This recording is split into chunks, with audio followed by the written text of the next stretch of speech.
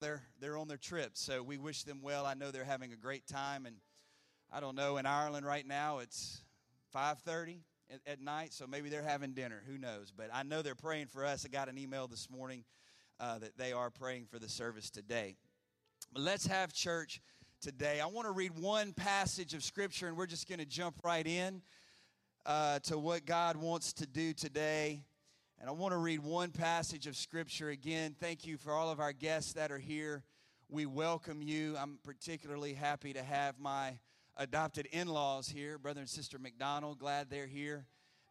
Just always glad to have them. All of our guests, you are welcome today.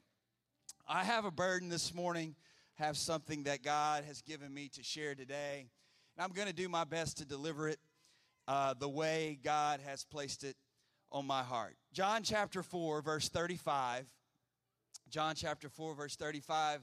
Jesus speaking, and I see now that I must have lifted this probably from the New King James, so it may read just slightly different from the screen. But the essence is the same. Jesus speaking, he says, "Do you not say, there are still 4 months, and then comes the harvest? Behold, I say to you, lift up your eyes and look at the fields, for they are already white for harvest."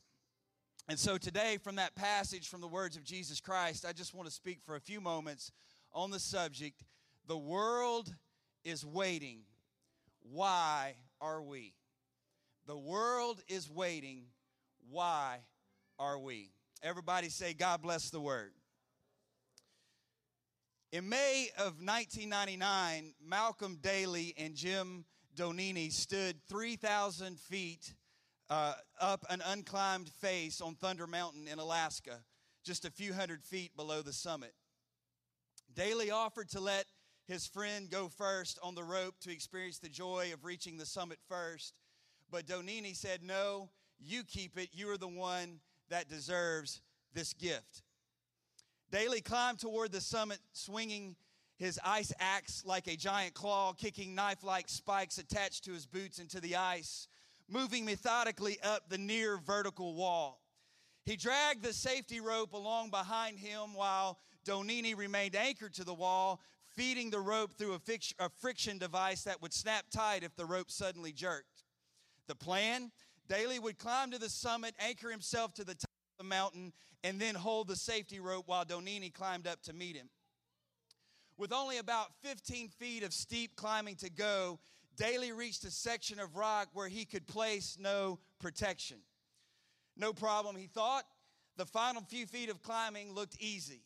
Daley placed his left hand on a big jut of rock, groping about with his right hand, looking for another hold, thinking to himself, this next move is it. There will be no more moves on this route. We are essentially up. But something gave way. Daley fell 10 feet, 20 feet, 40 feet, 100 feet, and still falling.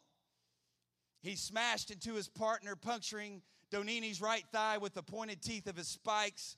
Something sharp sliced the rope, 10 of 12 coarse strands of rope severed through. The other 2 remaining strands of cord, less than 2 millimeters thick, stretched but did not break. Mercifully, Daley stopped, crumpled into a hump. He lay there for some time, and when he regained consciousness with blood dripping from his scalp, he looked at his lower legs and feet, and they were shattered with compound fractures, feet flopping, absolutely useless. He felt literally the ends of busted bone rubbing together. Donini descended down to his friend Daley, and they tried to engineer a self-rescue, but soon realized that any movement would only worsen the compound fractures, and in fact, Daley stood the chance of bleeding to death. Daley told his friend, he said, "You've got to go get a rescue." So after anchoring Daley to the wall, Donini took off on a 3,000-foot solo descent, something that very few people are able to do. Within moments after Donini reached base camp at the bottom of the mountain, he heard something quite unexpected. His friend, Paul Roderick, just happened to be flying by that particular valley at that exact moment. Donini waved him down, and Roderick flew directly to the ranger station. A plan to rescue Daley began immediately, many hours sooner than if Donini had needed to hike to the station. Those hours proved pivotal. By the time the rescue was organized, impending storms threatened to curtail the entire attempt. Racing the weather, a helicopter was dispatched and flew up onto Daly's perch and rescued a rescue pilot hung down from a cable below the chopper, swung into the mountainside and plucked Daly to safety. 4 hours later, a huge storm enveloped the mountain and raged on for 12 days. Now imagine with me this morning what it must have been like to be in Daly's shoes as he waited on that mountainside for rescue.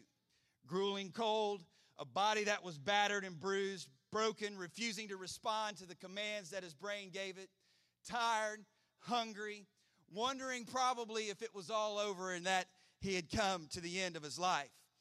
The only choice he had was to wait for his friend, to wait for a rescue squad. His circumstances and his surroundings dictated to him that he was boxed in, that all he could do was hope that his friend could bring help to him. The staggering reality today as we sit on our church pew this morning on a Sunday morning is that literally billions of people worldwide are in the same predicament spiritually that Daly was in on the mountain. They're waiting on someone to rescue them from the life-threatening stronghold that sin has them bound in. Rescue from bondage, rescue from hurt and pain, from circumstances that are spiraling out of their control. And just as Daly had to rely on others and the efforts of others, the world is waiting on us. They're waiting on you.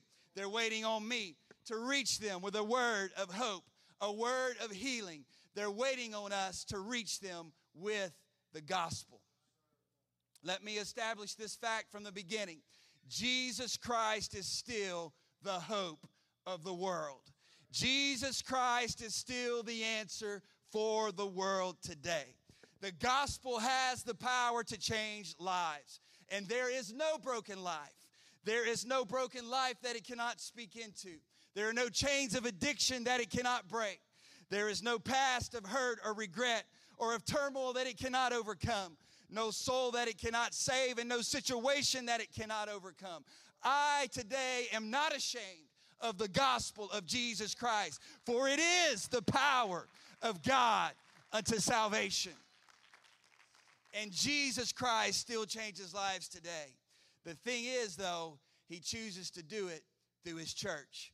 He chooses to do it through people like you. He chooses to do it through people like me.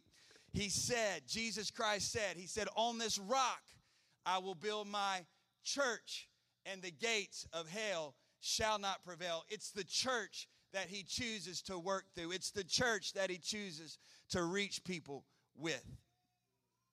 In our text this morning, Jesus said, say not there are 4 months until harvest, but look at the fields. They're already ready. They're already prompt, or they're already set for a harvest.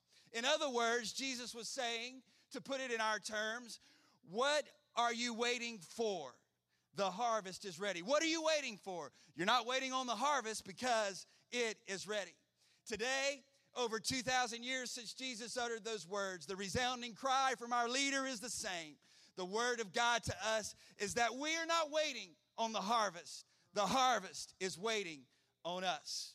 Church, we have a job to do. Church, this is our hour. Church, now is the time to touch the literal millions of people who are waiting for the message of the gospel of Jesus Christ. I was so impressed just a few months ago when Ashley Tipler brought a friend with her from school to youth camp, and Cheyenne got the Holy Ghost at youth camp this past summer. It was just a couple of weeks later that Ashley brought her friend from school named Christian to our youth group and to our church. And now Christian is filled up with the Holy Ghost, and we baptized him several months ago in the name of Jesus Christ. And I'm so proud of those in our church that are launching ministries and different efforts and reaches to touch people. And that's what we have to do. That is reaping the harvest. That's being actively involved in the harvest. But today, I can't help but cry out in my spirit. And I can't help but think to myself and ask myself in my mind, how many more Cheyennes are out there? How many more Christians are out there? How many more people do I walk by every day of my life that need a shot at the gospel. They need what I have. They need the truth of the life-changing power of the gospel. Church, we're not waiting on them. They are waiting on us. Jesus, our leader, gives us many examples of what it is like to be on a mission of ministry, what it's like to be on a mission of compassion. In Matthew chapter 14, verse 14, the Bible says, when Jesus went out, he saw a great multitude, and he was moved with compassion for them, and he healed their sick.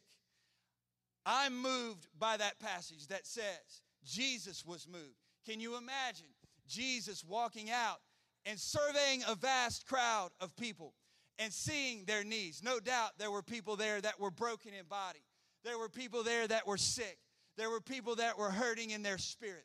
There were lives that had been torn apart. There were people with great and diverse needs. And the Bible says that Jesus was moved with compassion.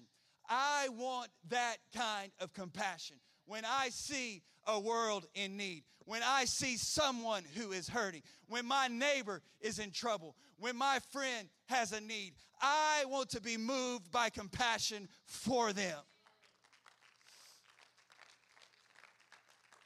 Jesus Christ was so consumed with compassion for people that often he would go out of his way to minister to their needs. Often we see him extending his reach even when it took him out of his comfort zone, yet somehow Jesus was never more comfortable than when he was ministering to someone.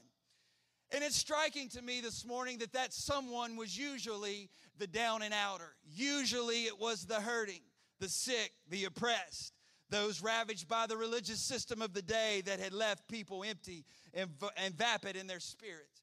Jesus was always drawn to people in need. He was always reaching, always loving, even when it seemed they were unlovable.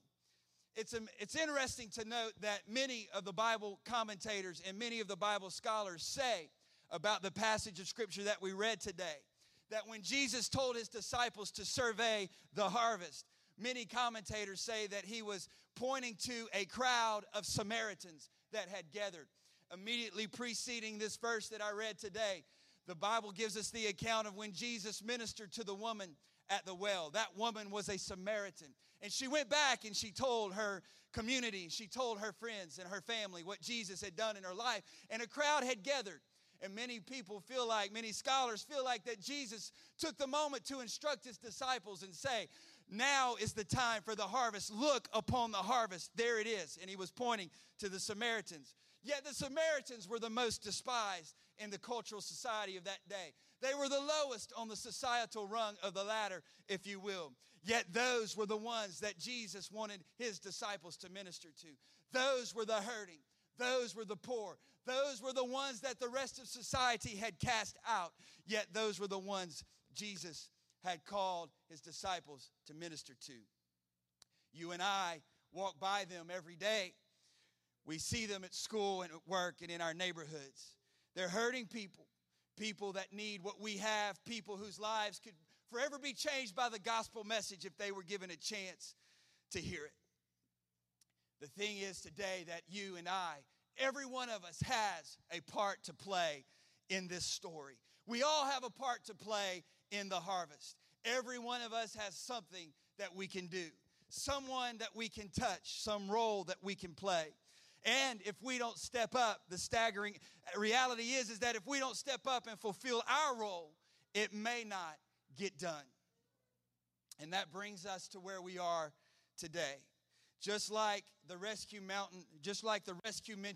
mission on Thunder Mountain was carried out by people, the message of the good news of God, of the gospel, that it can rescue the lives of men and women must be carried out by people, namely you and me. Jesus is calling. Even more than that, he is relying on us to reap a harvest that is waiting. Nothing else needs to happen. No other word needs to be spoken. No other directive needs to be given. In fact, we've already been given the directive when Jesus said, "Go ye into all the world and preach the gospel." He said, "You shall receive power when the Holy Spirit has come upon you. And you shall be witnesses unto me in Jerusalem and Judea and in Samaria, and in the uttermost parts of the world. In other words, we have already been empowered. In other words, we have already been given the directive. All we have to do now is act on it. It's interesting to me today that we live in a culture, in a world that is people that are looking for their purpose. And there's nothing wrong with that. I'm not preaching against looking for your purpose. We had an excellent lesson on that topic this morning in the teen class by Brother Steve Elzenrath. There's nothing wrong with that, but the point I'm making, we live in a culture where people are constantly trying to find their purpose. They're looking for a dream. They're looking for a goal. They want a battle to fight, a story to live. And so we've got self-help books and life coaches and mentoring groups and networks, all designed to help people find their purpose in life.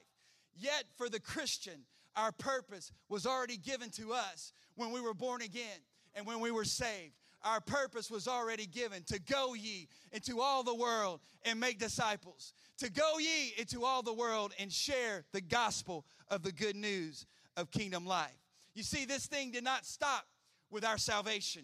It didn't stop when we were saved. You weren't born again to punch the clock every Sunday morning and put your hour in and go home, patting yourself on the back for a job well done. Quite the contrary. You were saved. He saved you so that he could send you. He cleansed you so that he could commission you. And you and I were meant for the mission. We were meant for the mission. We were meant to do something about the harvest. So, if we were meant for the harvest, and if the harvest is waiting on us, how then do we reap the harvest? Well, I'm glad this morning that you asked. I'll try to demystify it for you just a little bit. Now, traditionally, in our movement, and probably to a greater extent in Christianity in general, we've made soul winning and harvest reaping more complicated than it has to be.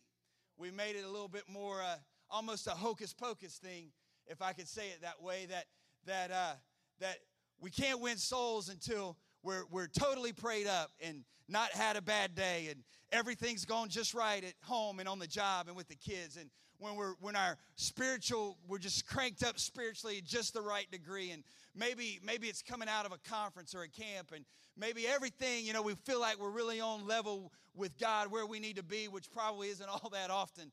And so we relegate soul winning to some sort of, utopia where all the pieces fall in place, and then I will soul win. I wish God would deliver us from that thought process. I don't know where it came from. I don't know how we got it ingrained into our lives, but some way we've got to be delivered from that, and I hope that begins today. Consider with me today, if you will, if you were this man Daly that was stuck on the mountain, and you were up there. His friend had to tie him down to keep him from blowing off the mountain from all the wind and the snow. He's cold. He's hurt. A lot of pain. He's hungry.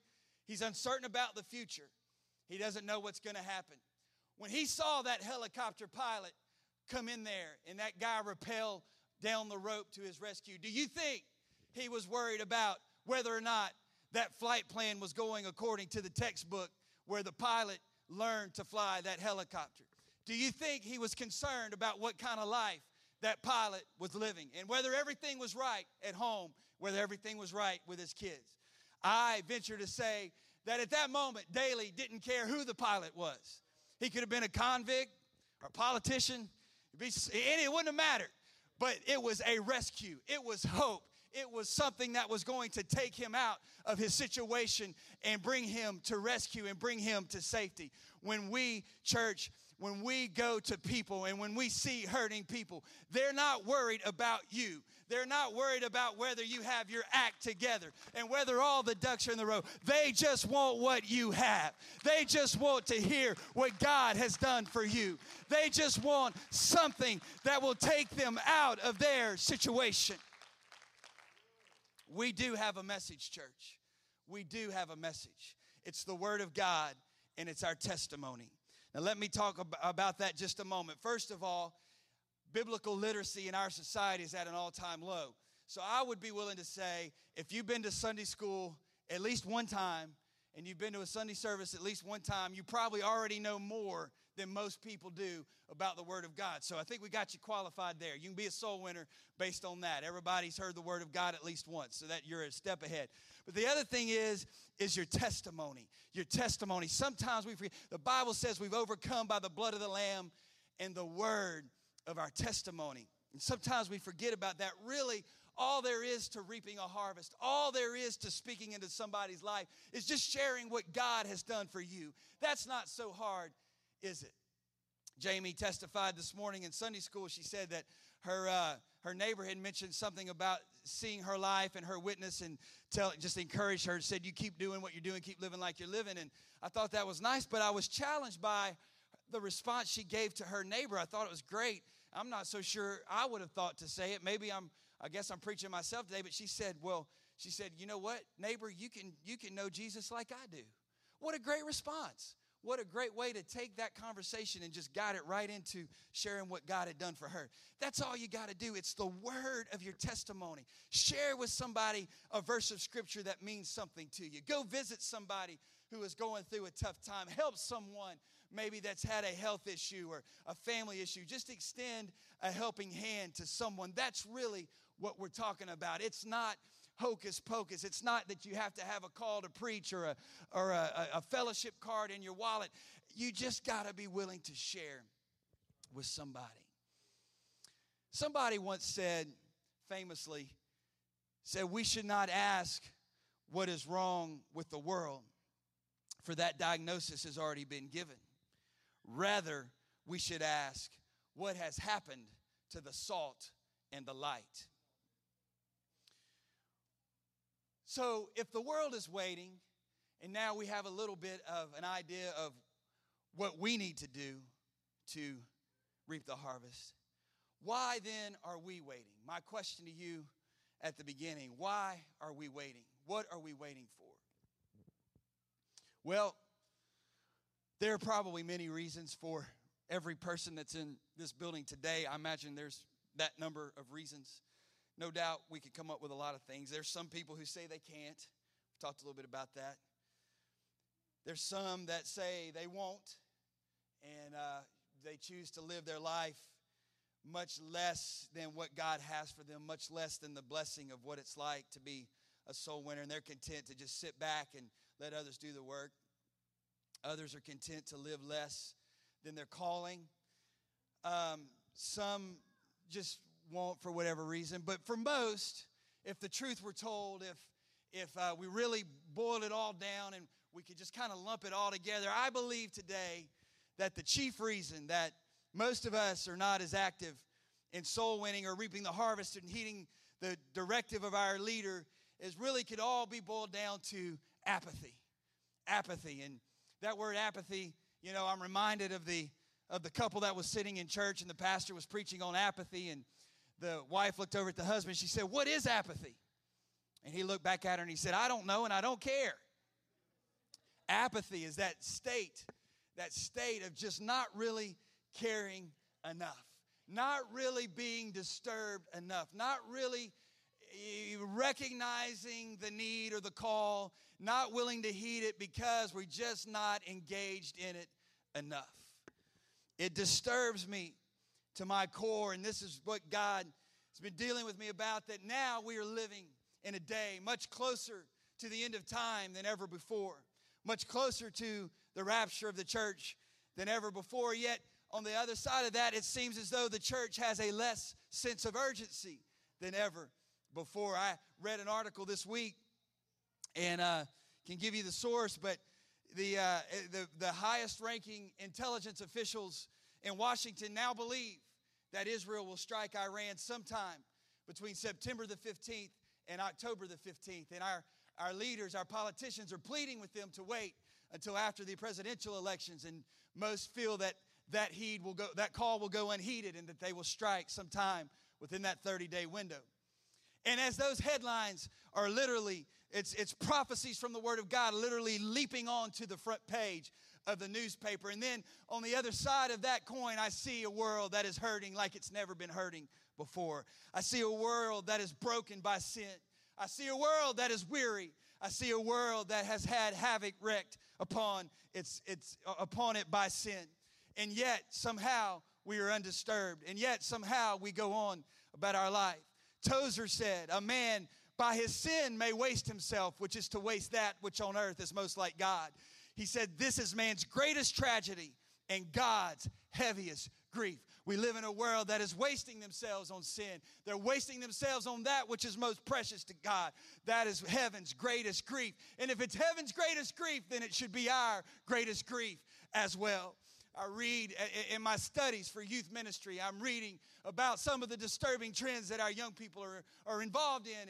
And some of them are so pathetic and so awful that I really wouldn't even be comfortable talking to you about them here in this setting. But recently I read about some horrible practices that actually end up in the killing, in self-killing. They wind up committing suicide accidentally, if that makes sense. They wind up killing themselves over trying to get a high and trying to get a pleasure buzz from different things. And of course, you've heard of cutting and some of the awful things that go with cutting. And it just broken lives everywhere you look, broken homes, a world that is in trouble.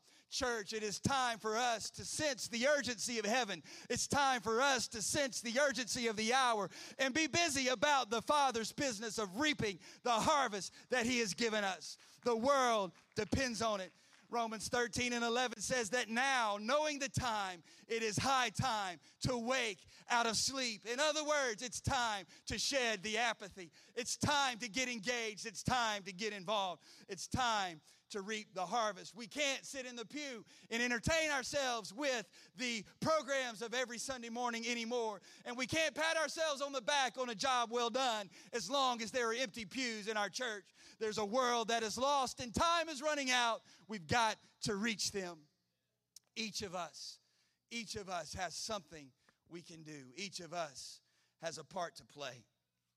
I'm bringing this in for a landing in just a few more moments, but I want to challenge you and try to bring this down to where you live and give you a couple of action items here. But each of us has a part to play. There's all of us have something that we can do, a role that we can play in the harvest. Brother McCool sang here a few Sundays ago, and it just wrecked me. He sang, the name of his song was The Sunday School Girl, and he told a story about a little girl that woke herself up for Sunday school, and her parents were asleep with a hangover. And they were godless, not interested in anything. But somehow this little girl would get herself up, and she'd go to the end of her driveway, and there would be a bus there, a bus ministry there, and pick her up and take her to Sunday school. That song wrecked me because that is Farah, my wife's testimony. That's where she came from. That's the life she lived. She didn't have spiritual input from home. Nobody putting her in the car and bringing her to church. Nobody getting her ready for church. In fact, many times she'll tell you she and her sisters would get themselves up and get themselves ready for church on Sunday mornings and go to the church because her parents were either asleep from the party before or they were not even at home, having not even come home, leaving children there by themselves. But some way, somehow, somebody felt the need to get a bus route and to get up early on a Sunday morning and get behind the wheel of a bus. And they picked up those little girls from school, from home, and took them to Sunday school. I don't know who that bus driver is. My wife doesn't know their name. And their name may indeed be lost to history, but their name will never be lost to eternity. That precious lifesaver, that rescue worker that got up every Sunday morning. You understand, they got up when they didn't feel good, Brother Merrill. They got up when it was cold, when it was raining, when it would have been easier just to get in the sedan and go to church with their family. But instead, they said, you know what, I think I'll go on my bus route again this morning. I don't know if these kids are getting anything out of this. I don't know who will be on the bus, but I'm just captivated by the call. I'm captivated by the call. I've got to do something. And so this bus driver took Farah and her sisters to Sunday school. I wonder if they knew when they were picking her up that they were picking up a future missionary. I wonder if they knew they were picking up a future youth pastor's wife, which you understand is the same as being the youth pastor. I wonder if they understood that they were picking up a future Bible quizzer and a Bible quiz coach. What if the bus driver had not heeded the call? What if the bus driver had not gone out into the harvest? Would Farah be here today? would she have been rescued? Would the subsequent lives that she has touched been touched if she had not been on that bus? It was important that that bus driver do what they did. Was it worth it? To Farah, it was worth it. To me, it was worth it. To God, it was worth it. And to eternity, it was worth it.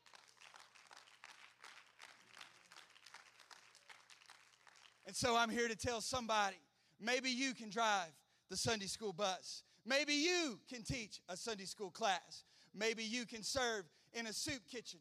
Maybe you can give your time. Maybe you are called to be a missionary. Maybe you're called to be an intercessor. The list goes on, and for every person in here, it's different, probably. But this is the point. There is something that all of us can do. There is something that God has placed on your heart that only you and you alone can do. There is something God has placed on me that only I can do. We do have a mission. We do have a message. We just have to get motivated to share it. If you will stand with me in conclusion, and as our ministers or our music team comes, I want to conclude with this rather gripping story. Father Damien first came to Hawaii in 1864. He had been born in Europe, the sturdily built son of a well-to-do Belgian farmer. And when his brother fell ill and could not travel to his post at Hawaii's Sacred Heart Mission, Damien asked to take his place. For a decade, Damien served at the mission, and during that time, he watched as many of his parishioners were forced away to the island of Molokai. Now, Molokai, that island's name was pronounced bitterly. It was pronounced with loathing and fear. Between 1866 and 1873, nearly 800 lepers were quarantined there on an isolated peninsula. It was a leper colony. Abandoned without law or hope, these lepers gave themselves alternately to despair and what pleasures they could grasp. Robbery, drunkenness, anarchy marked their lives. When finally, after torturous descent, the lepers finally succumbed to their disease, their already decayed bodies often became food for pigs and wild dogs. The memory of his parishioners who had been sent to Molokai remained wedged in Damien's mind, and slowly it built into a fierce emotion. He yearned to go to the lepers and to convey love to them where they lived. In April of 1873, Father Damien wrote to his superiors asking for permission, and a month later he stood on the beaches of the dreaded island. Damien steeled himself for the worst. He prepared himself for the worst, but the sights and the smells of Molokai left him gasping. One of his first encounters was a young girl, her body already half eaten by worms.